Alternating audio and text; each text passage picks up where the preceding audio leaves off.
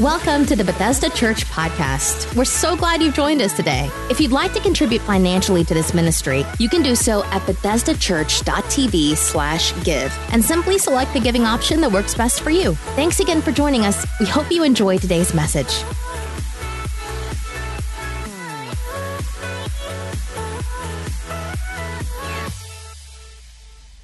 Man, thank you so much for your giving. Do want to welcome anyone that is new tonight. Thank you so much for being with us. Bethesda, will you let our guests know that you appreciate them being in-house with us? I know we have a few new faces tonight, so it's an honor to host you and your family. At this time, it's an incredible honor. It is every single time I get to introduce our speaker. I've known Pastor Ken for many years. Not only was he a pastor here in the state of West Virginia, but he returned closer to home, planted a church in the Cleveland, Ohio area, and God has blessed that church plant to the tune of over 600 people are attending on the weekend now. I think you should give God a hand for that. It's not an easy thing to do. He's got an incredible preaching gift, a prophetic gift. God uses him powerfully. And more than all of that, for me, what's important is that he has always been a dear friend, someone that I can trust, someone that I look up to, that I glean from. He sent me some stuff here a few months ago that absolutely helped me articulate some things that I felt God was doing in the house. And so I'm just so appreciative of him and Pastor Jamie and what they're doing in Ohio at Life Point Church. And so if you would you stand with me one more time and let's give a big Bethesda welcome to Pastor Ken Wright as he comes to share. Amen. Come on, can you let Pastor Chad know how much you appreciate him as well? Hey, do me a favor, before you're seated, turn to the person beside you and tell them you look absolutely amazing.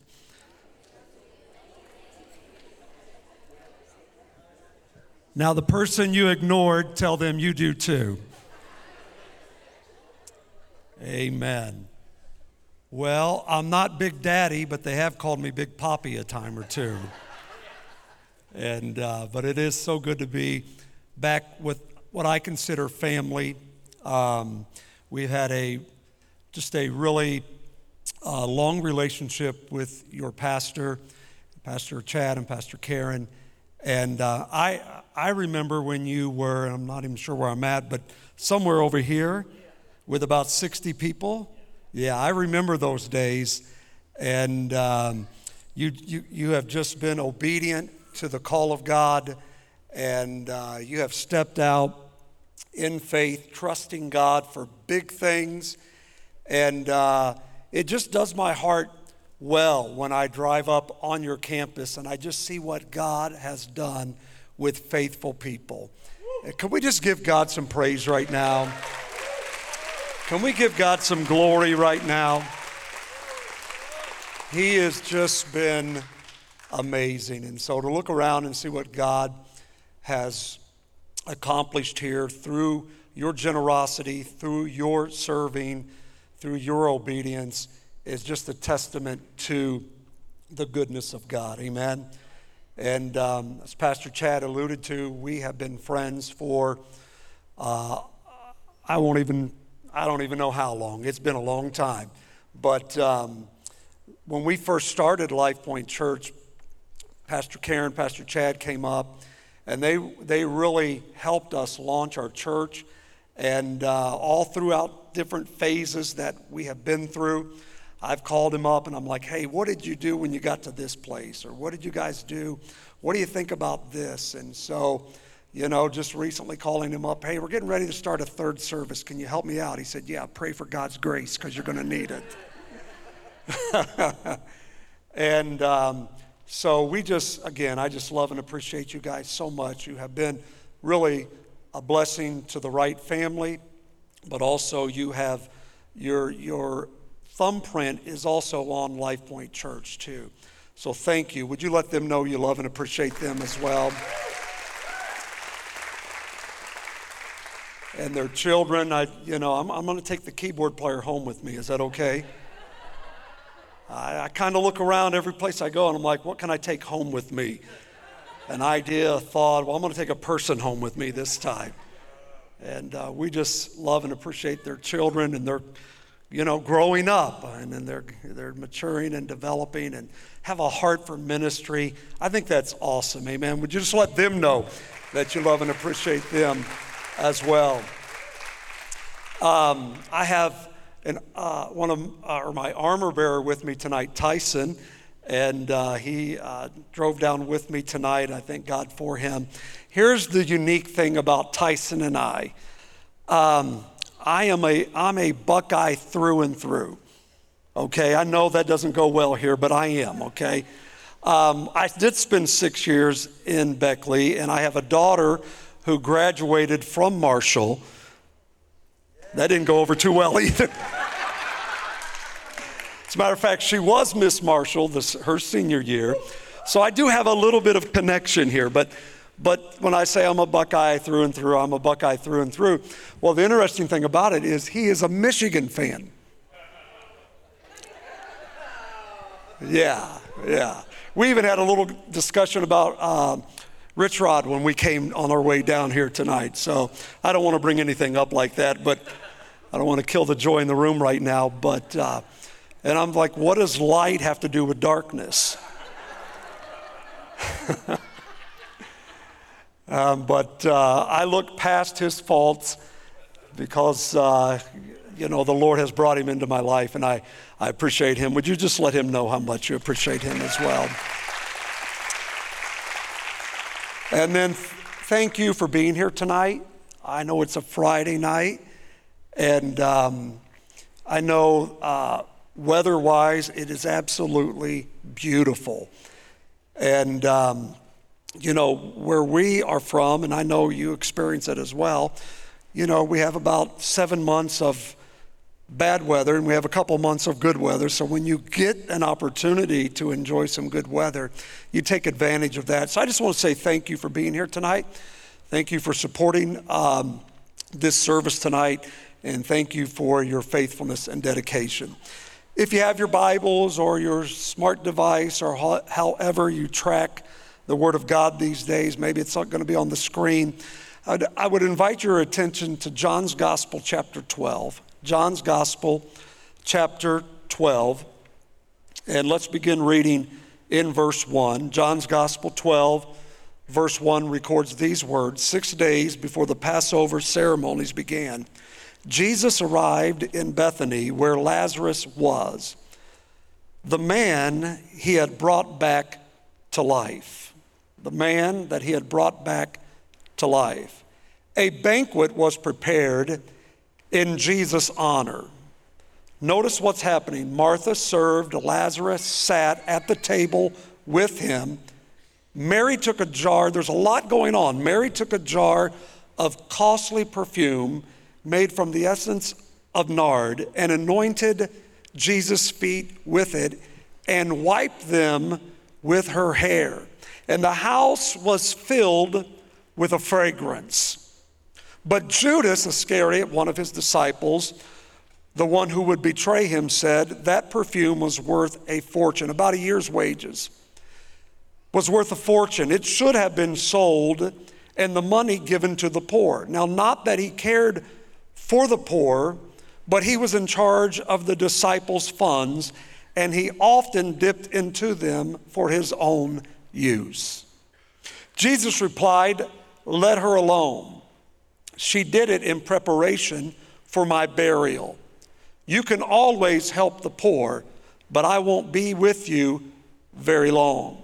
Verse 9, when the ordinary people of Jerusalem heard of his arrival, they flocked to see him and to also see Lazarus, the man who had come back to life again. Then the chief priests decided to kill Lazarus too, for it was because of him that many of the Jewish leaders deserted and believed Jesus as their Messiah. I want to talk to you tonight on the subject of the Lazarus revival. the Lazarus revival. The first thing that I want you to notice, or I want to bring to your attention, is revival is God's arrival. It's an easy way to remember it. Revival is God's arrival. God simply shows up. Now, we know that God is omnipresent. We know that God is everywhere. We know that we've never been a place that God has not been.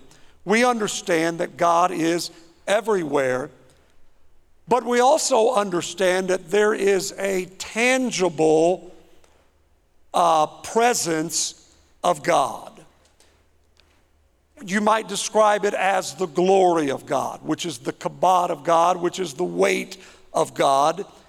And even when, or if you don't understand anything about the glory of God, you know when it's there. Even sinners know when the glory, the kabod of God is in a room. His weight, if I could put it that way, just settles in a place. And you begin to feel the presence of God. Part of the evidence of God's presence in a place is transformation. People begin to experience transformation in their lives. In other words, their lives are changed for the better. Churches experience corporately a transformation within the body. There is authentic life change that takes place within the individual, that takes place within the corporate body as well. Often that transformation is expressed by repentance or through repentance. Someone's life has been transformed. Repentance simply means to change your mind, to turn and go in another direction, the opposite direction of which you were headed. Life change, life transformation. Now, when Moses encountered God at the burning bush, God told Moses, don't come any closer, but take off your shoes. Don't take another step until you take off your shoes. Well, why would God say that? Why and what would that have to do with us? Because whenever you get in the presence of God, whenever you get in the glory of God, certain things need to be removed from our lives. The closer you get to God, the more God will reveal things to you that need to go. And sometimes it's not even sin. Sometimes it might be, as Paul described, a weight that's hindering us, weighing us down, restricting us from running the race that God has set before us. So when you get in the presence of God, God will speak to your heart and ask you to remove certain things. Now, if nothing changes, if there's not a transformation, if the person still is practicing the sin that so easily besets them, or if they still have unforgiveness, bitterness, resentment in their hearts, then I have to highly question whether or not they have had an authentic encounter with God. And I'm not here to judge anybody. I'm not here to try to legislate anything. I just have to question whether or not you truly have had an encounter with God. Because this is what I know. When Jesus walks into a room, when Jesus walks into a person's heart, everything changes. Come on, if you believe that, give the Lord praise. Everything changes. Now, it doesn't mean for some people, it's progressive. But there is some type of, you can identify there's been a change in my life. There's been a change in my heart. I no longer desire things that I used to desire. I no longer long for things that maybe were not necessarily pleasing to God. There's a transformation that really begins to take place. So revival is God's arrival. It is marked by, many times, repentance. And then revival produces a hunger for the presence of God. It produces a hunger for the presence of God. Can I take my time tonight? Do we have to be anywhere at a certain time? Okay, we're not going to the club afterwards. Okay. All right. So just let me walk out with this for a little bit. So God's arrival, it's marked by repentance, produces a hunger for the presence of God. The more you are in the presence of God, the more of His presence you want. The more you desire. The more you long for His presence. What concerns me today is not this church, but many churches have replaced the presence of God with personalities. And then many Christians have replaced their pastor with personalities. Well, I follow so-and-so on such and such. Well, call so-and-so on such and such when you need someone to pray with you or to visit you when you're sick or to bury your loved ones and see if... Yeah. So you can't replace your preacher, your pastor, with a personality, right? And what concerns me in the body of Christ today, because of the easy access to certain things, that we have replaced the presence of God with personalities. Because when we talk more about the person behind the pulpit than God Himself, or when we talk more about the praise team on the platform, that's an indicator to me that we have somewhere lost the presence of God. And what happens is we end up mimicking Jesus, but never manifesting Jesus. Oh, I feel something moving right here. Never manifesting the glory of God. There has to be a hunger for the presence of God. That's why you're here on a Friday night. No one made you. You're here on a Friday night because you're hungry for the presence of God. I would rather have a room with people who are hungry for the presence of God than a room that is filled with people who are not hungry for the presence of God. Because we'll get more done and we'll see more happen when there is a hunger for the presence of God. So there must be a hunger for the presence of God, not just the person of God. Now that might sound a little bit odd and strange. There has to be a hunger for the presence of God, not just the person of God. Let me try to unpack that for a moment. Psalm 103 verse 7 says, the children of Israel knew the acts of God or the works of God, but Moses knew the ways of God. Moses knew His ways. Let's put it this way. The children of Israel knew about God. They knew the person of God. They knew the person of God because they had experienced the acts of God. Remember, when they were hungry, God fed them in the wilderness. So they experienced God. They knew Him as a provider. They knew His acts, that He was a provider. They also knew that God was a protector. God protected them in the wilderness. But yet, many within the 2 million who left Egypt, who left the world, did not long for the presence of God. They knew the acts of God, but they didn't know the ways of God. They were content with knowing about God, but not knowing God. And so we have people that are content with knowing the person of God, knowing about the person of God, I should say. That he's a provider, he's a protector, all of those things. But Moses not only knew the person of God, Moses knew the presence of God. He knew the ways of God. God revealed his ways to him, because you cannot love a person until you know their ways, and you cannot know a person's ways unless you have spent time in their presence. Right?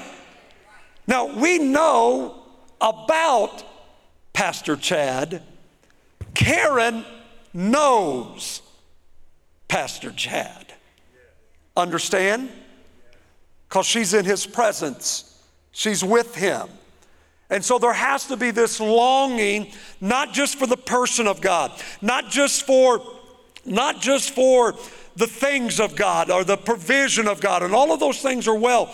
But remember the three Hebrew children, Shadrach, Meshach, and Abednego. Remember when the enemy turned up the heat and said, we're going to turn up the heat, and we're going to see if they really will worship the God in whom they confess they serve. And the children, Shadrach, Meshach, and Abednego, said this to King Nebuchadnezzar: we know that God is able to deliver us. How many of you know he's able tonight? How many believe he's able tonight? But listen to what they said. Even if he chooses not to, we refuse to bow to you. Well, here's what they're saying. They're saying, we are so in love with his presence that if he chooses not to deliver us, we know that he's still worthy of our praise. He's still worthy of our worship. He's still worthy of our service. Because we're not worshiping him just for what he can do for us. We're worshiping him because of who he is. Come on, take 10 seconds and give him praise right there. So Moses had a hunger for the presence of God. We know this because of his pursuit for the presence of God, because the proof of one's desire is seen in their pursuit. You don't have to tell me through a conversation what you're pursuing. If you'll just give me time to watch you, I'll discover what you're after. And so the proof of it is in your pursuit. So it's one thing for us to say something, it's another thing for us to do something. So rather than just saying, yeah, we're here, we're pursuing the presence of God. As a matter of fact, Moses desired God's presence more than he desired God's provision, more than he desired God's protection. Moses wanted the presence of God. Because remember when God was fed up with his people? Remember what God said? God said, I made this promise to Abraham. God says, I'm going to give you a land, it's yours. The promised land, it's yours. And God got fed up with the children of Israel, and he told Moses, he said, look, it's yours. I'm a man, I will not lie. I cannot lie. He said, go in and you can have the promised land. And Moses backed up and he said, wait a minute. Moses said, what good are all of these things if you're not in it? What good are the houses that are completely furnished that we didn't build? What good are the vineyards and the farmlands and all the minerals that are in the land? What good are all of these things that you have provided if your presence isn't a part of it? Moses said, you can have the stuff, just give me you. That's how we know that Moses desired the presence of God more than anything else. Because what good is the stuff without him? Right? What good is it? What good is it without his presence? What good are the promises without the presence of God? Because promises in and of themselves will never satisfy. Possessions cannot take the place of the presence of God. David said, take it all away, God.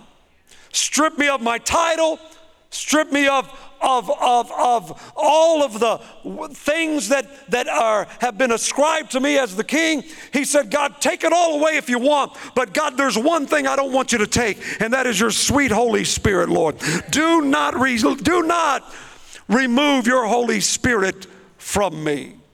And we see this with celebrities and athletes and whomever who acquire things, and then we see that they're depressed and they're suicidal, and there's a void in their life because these things can never replace the void that God has put in our hearts, and the only thing that can fill that void is the presence of God. Amen?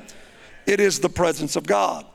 So revival produces a hunger for the presence of God. When you have the presence of God, you have the power of God. Moses had the power of God. See, we have it backwards. We want the power without the presence. It's because of the presence that the power manifests. And without the presence, the power doesn't manifest. So as we push in and pursue the presence of God, the power is just part of it. It's the benefit of it. Now, some of you are thinking, what in the world does this have to do with John chapter 12? Well, I'm glad you asked. There's a reason that Jesus is in the house at this time in our story. Jesus is with Martha, Mary, and Lazarus because he was invited to their house. Jesus was their honored guest because Jesus goes where he is celebrated, not tolerated.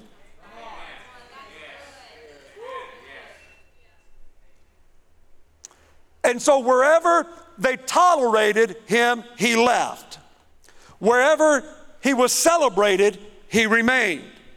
And that's why a lot of churches are void of the presence of God, because they merely tolerate rather than celebrate the glory of God and the presence of God.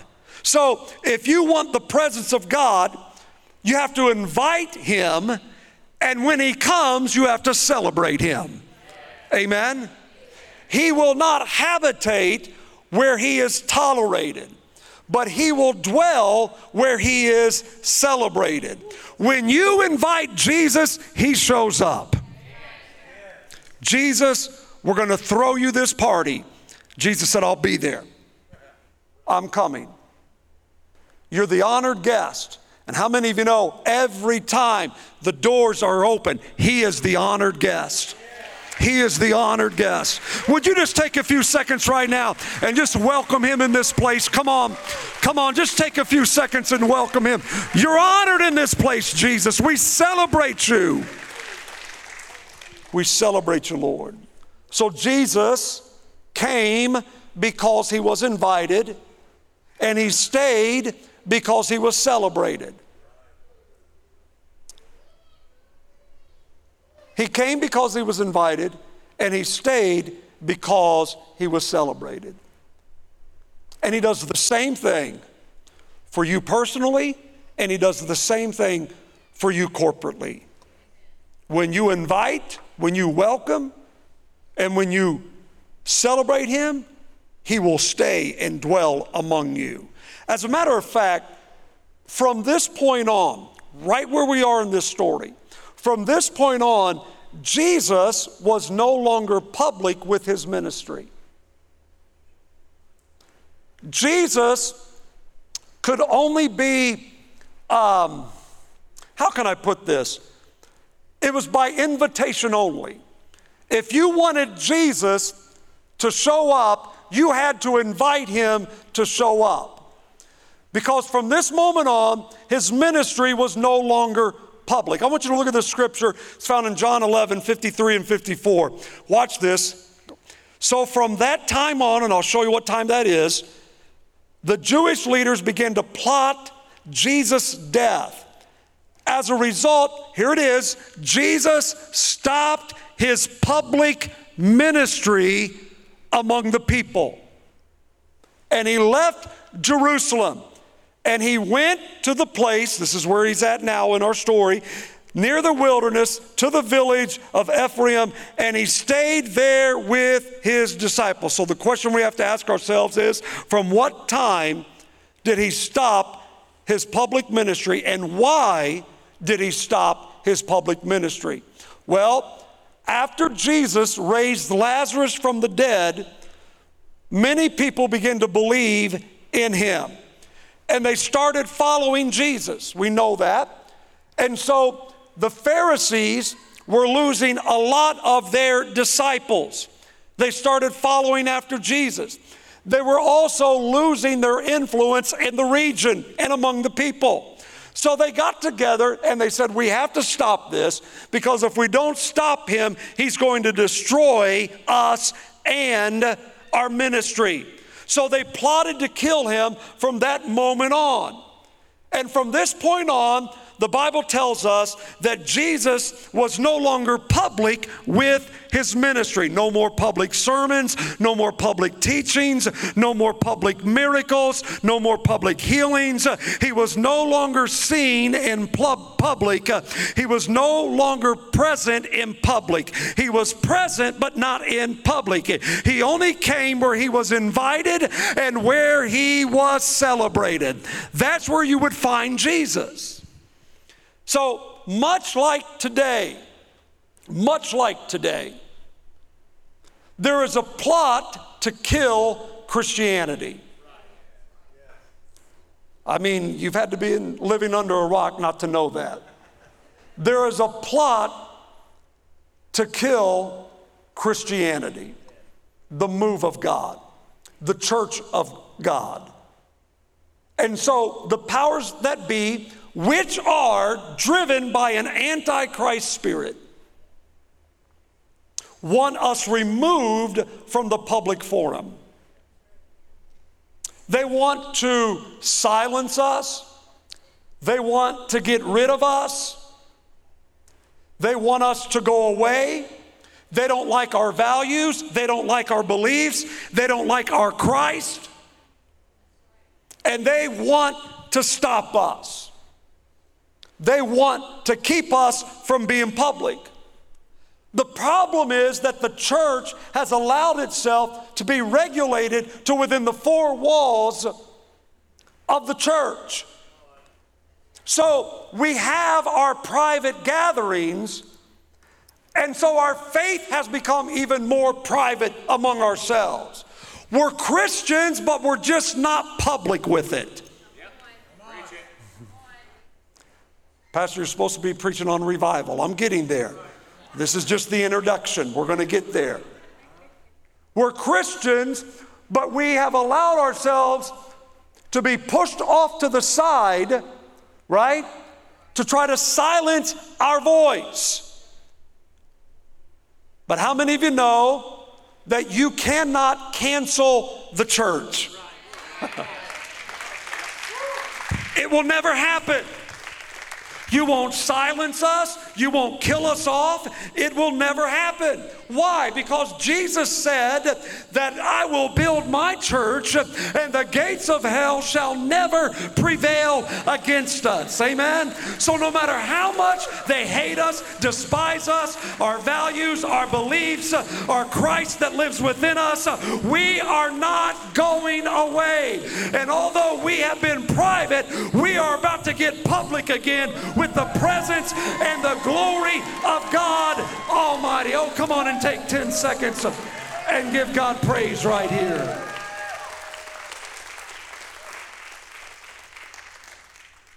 So people are looking for Jesus, but they're not finding him in public places. Because we as Christians, and I don't want to beat us up, we get enough of that from the world. But we cannot hide our light. Amen? But unfortunately, many people can't even find Jesus in churches today.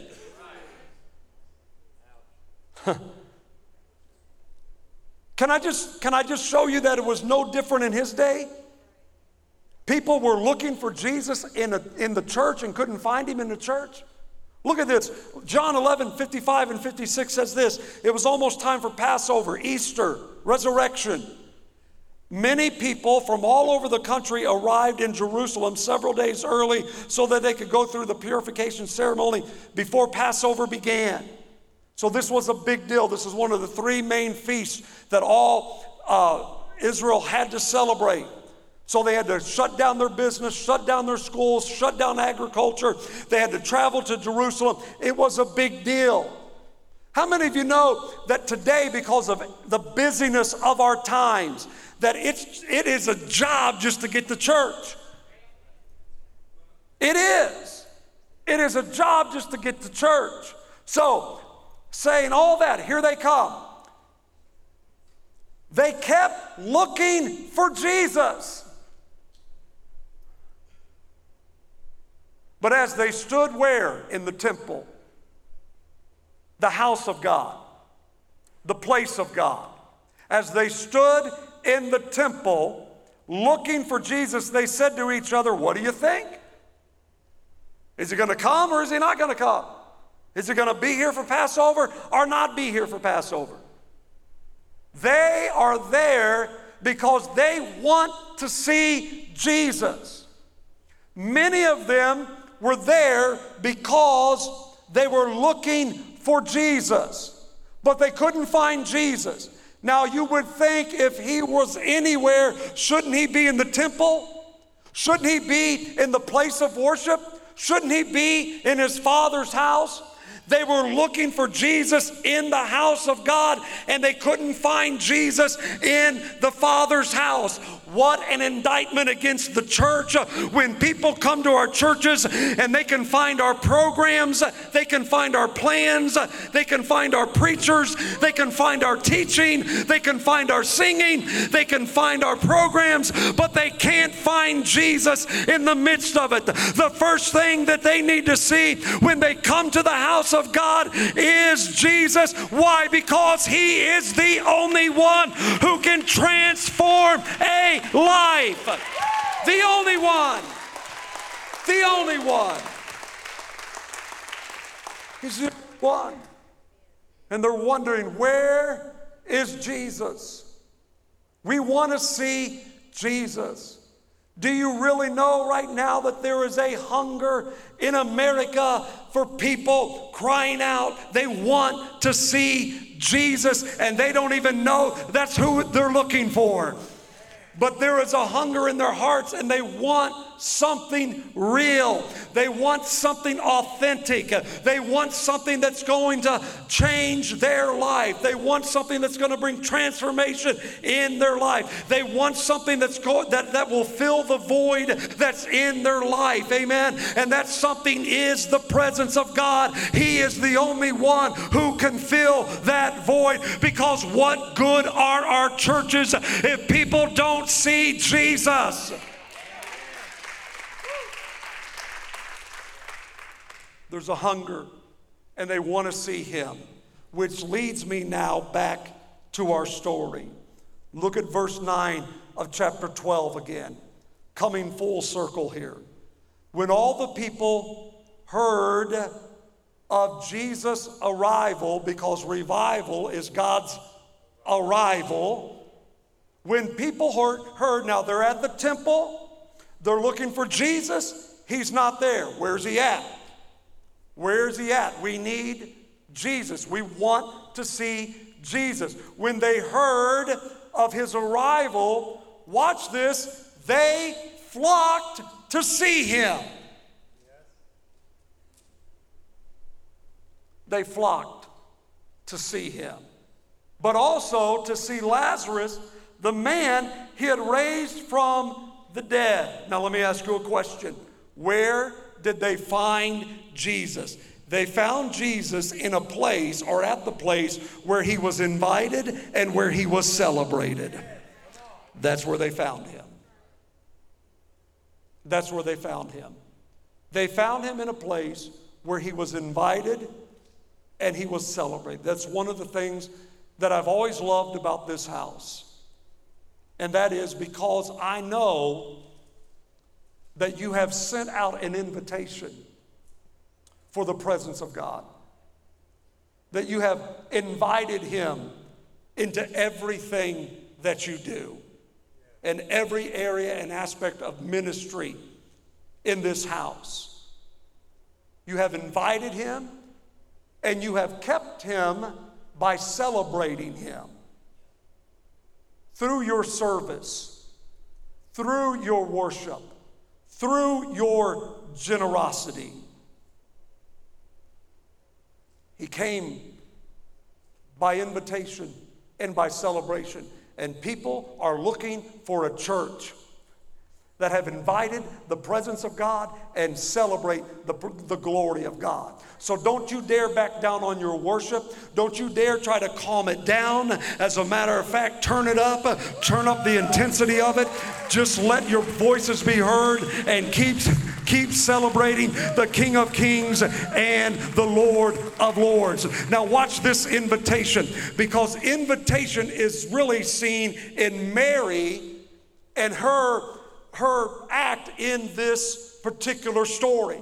Because the Bible said that Mary came out of nowhere, and Mary took a jar of perfume and broke it open and just started pouring it on the feet of Jesus.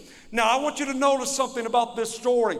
Mary broke all protocol when she did this. Because typically what would happen is they would take just a little bit of a dab of perfume before dinner, and they would mix it with water, and they would anoint the person or the guest's feet. Mary said, I'm going to throw protocol out the window today because Jesus is in the house today. Amen. Protocol is gone, and I'm not going to give him just a dab. Oh, church, help me right here. He's worth more than just a dab. Amen. He's worth everything that I have, and I'm going to pour everything that I have out on him today. So when we come into a place like we come into tonight, we're going to pour everything we have out onto him. Amen. We're going to give him our very best. We're going to give him everything that we have because he is worthy. How many of you know it's time that we get out of our box? It's time that we break protocol, and it's time that we act spontaneously to the glory of God and pour out a praise and pour out a prayer unto him. Come on, give him praise and give him glory right here. It is an act of spontaneous worship and prayer. Touch your neighbor and tell him, watch out. I may break out at any moment. I might break out just at any moment. I was thinking about this, and this was just a spontaneous act on her behalf. And I was thinking about how God is going to begin to move on intercessors. And there are going to be spontaneous acts of prayer just begin to flow out of you. Not just in church. Woo-hoo. Oh, I feel prophetic right here. Not just in church. Because I said we need to go public again with Jesus. Some of you are going to be in the grocery store, and the Spirit of God's going to speak to you, and the Spirit of God's going to lead you down the frozen peas section, and you're going to walk up to somebody and you're going to say, I know you don't know me, and you may think this is weird, but I'm going to pray for you because I feel like the Lord has something for you. And you're going to open up your mouth and you're going to begin to say something to them, and it's going to check in their spirit what God has been talking with them and dealing with them about. Spontaneously, it's just going to come out of you, and you're going to think, what in the world did I just do? And they're going to begin to thank you because you know that God has touched their heart. Amen. People need what we have. Get ready. It's going to happen. Amen. Get ready. It's going to happen. Revival is prayer bred B-R-E-D. Mary broke protocol. First closing.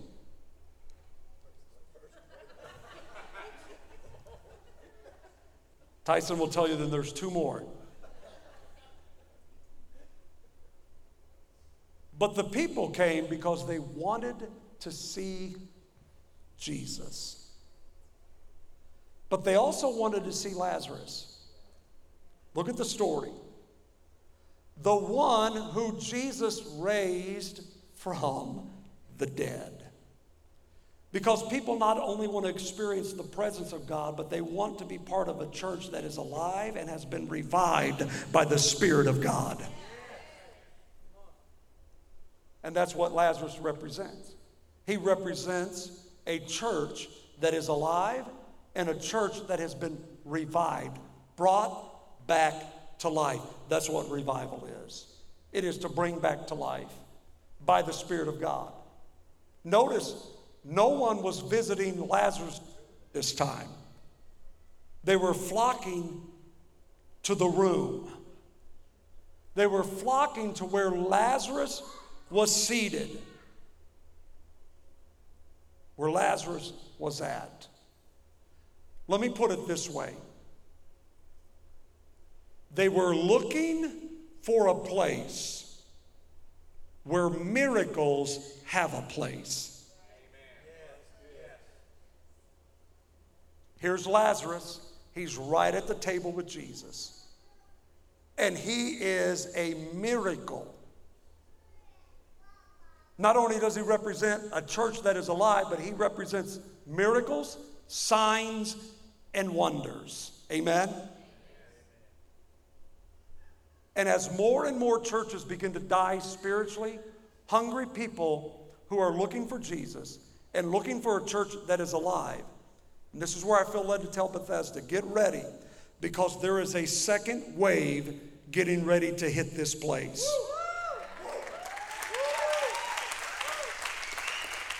There is a second wave getting ready to hit this place, and I'm going to tell you why.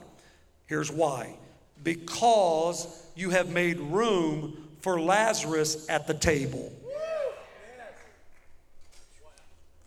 You have made room for revival. You have made room for miracles. And here's what you need to know. When people find out, and I'm speaking metaphorically, but get me, when people find out that Lazarus and Jesus are here, they're going to flock to this place. Come on, if you believe it, put your hands together and give me praise.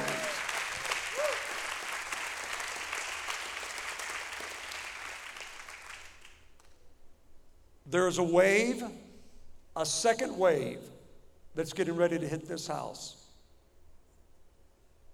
New converts are coming to this house. God's getting ready to send them to this house. This is why Martha is so important to this move. What was Martha doing? What was she doing?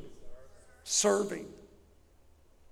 Just as important as the presence of God, the glory of God, miracles, anointing, intercessory prayer, just as vital to the move of the Spirit of God is Martha. Service, serving. Serve teams, get ready. You're going to have to amp it up. I feel prophetic in what I'm telling you. When revival hits a place, that doesn't mean that we stop our serving and just hang out at the altar. No, that means that we continue to offer the gift of servanthood, servitude to people. Right? Here's why. The people that are coming are going to see the Jesus that they're looking for through your service. Amen. It's going to happen. Do you believe it? Come on, do you really believe it? So Lazarus represents a revived church. He represents a church where miracles have its place. Mary represents the intercessory prayer that's needed. Martha represents the service, the teams that are needed. All of these key components are important to hosting the presence of God. All of it. And you have it here. It's all here. Everything you need is here. You believe that tonight? Come on, could you just give the Lord praise?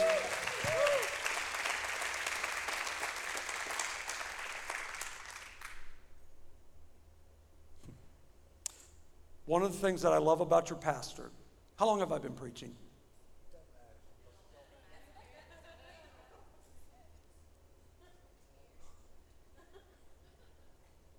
Here's one of the things I love about your pastor, that he's not afraid nor ashamed of the supernatural.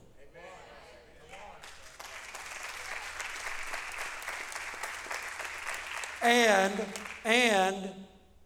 that he's open to it. Amen. Because I'm going to tell you, there are many pastors who are not open to it. Because it will cost you initially. It will. But that's okay. That's okay. As long as Jesus is at the table, it's all going to be all right. It's all going to be all right. Amen. I'm going to land the plane. Can I land the plane? Let's land the plane. Jesus, Lazarus, seated together. I want you to catch it. Together at the table. What does that mean to us? Jesus is what? He's the Word. He's the Word that became flesh and did what? Dwelled among us. Here's what I want you to understand. Miracles accompany the Word. Miracles are tied to the Word. Why is that important? It's important because it brings balance and it keeps people from manufacturing mayhem.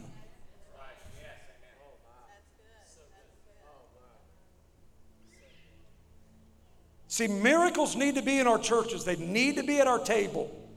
That table's fellowship. It needs to be part of our fellowship. But we need the Word to balance it back out. So you need the Word, and then let miracles take place. The Bible says He sent His and their diseases. They go together. The Word and miracles work together.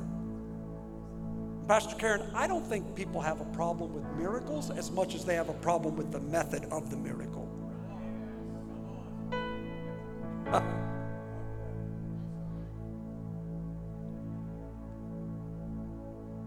This is what throws them. Well, why, Jesus, why you gotta spit and make a mud pie and rub it in the guy's eyes? I'm okay with the miracle. The method's kind of messing with me.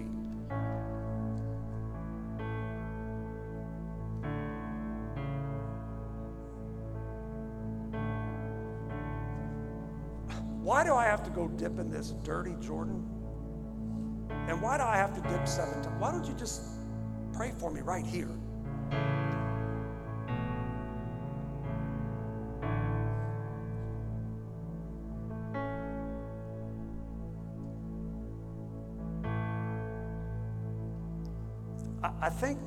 I think people are okay with miracles, especially if you need one. I mean, if you need one, does it really matter the method that's used to get it? The doctor sends you home and says, there's nothing else we can do. Go home, get your house in order. We've done everything we know to do.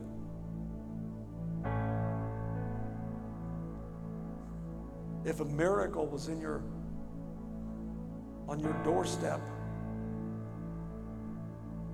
would you complain about the method in which it came? No. Amen. Just make sure the word is there. Just keep the word with the miracle with the word. And don't get so caught on the method. Keep your eye on the maker. Amen. I want you to stand with me as I feel miracles beginning to settle in this room. And I apologize for taking more time than I probably should have tonight, but you make it easy to preach. You really do.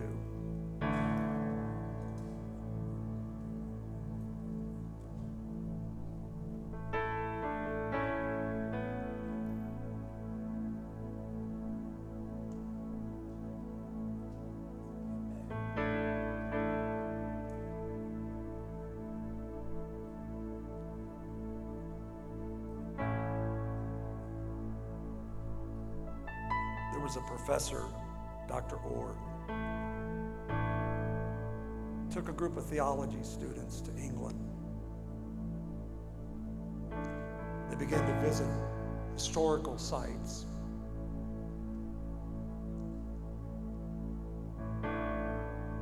And one of the places they went to was where John Wesley lived.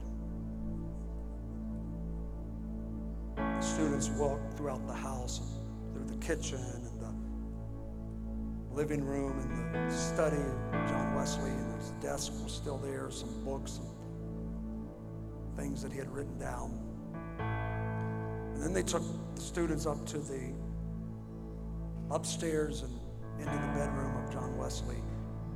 And as the students gathered in that room, one of the students noticed beside the bed there was a rug, and there were two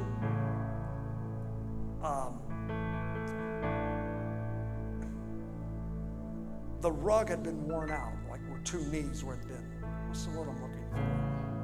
Yeah, thank you. And the student said, well, what happened here?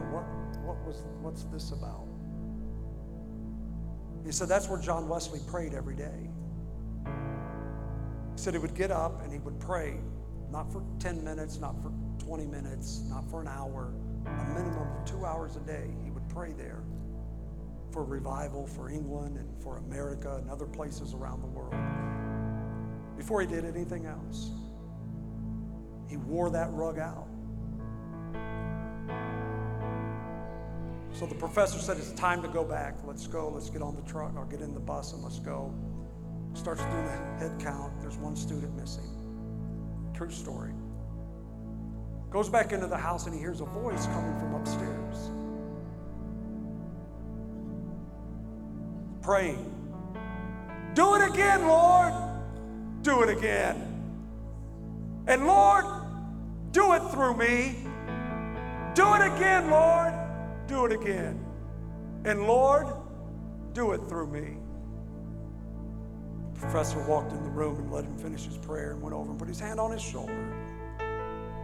Told the young man, it's time to go. We got to go. And getting up from that place was a young man by the name of Billy Graham. And God did it again.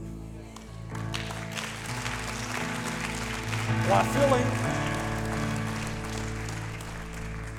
And God says, I'll do it again. I'll do it again. I'll do it again.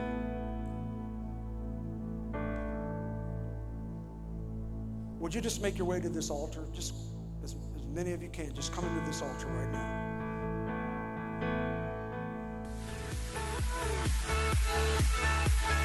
Thanks for listening to this week's message from Bethesda Church. We hope you'll stay connected by following us online. You can find us on Facebook, Twitter, Instagram, and our website, BethesdaChurch.tv. Thank you for joining us and have a great day.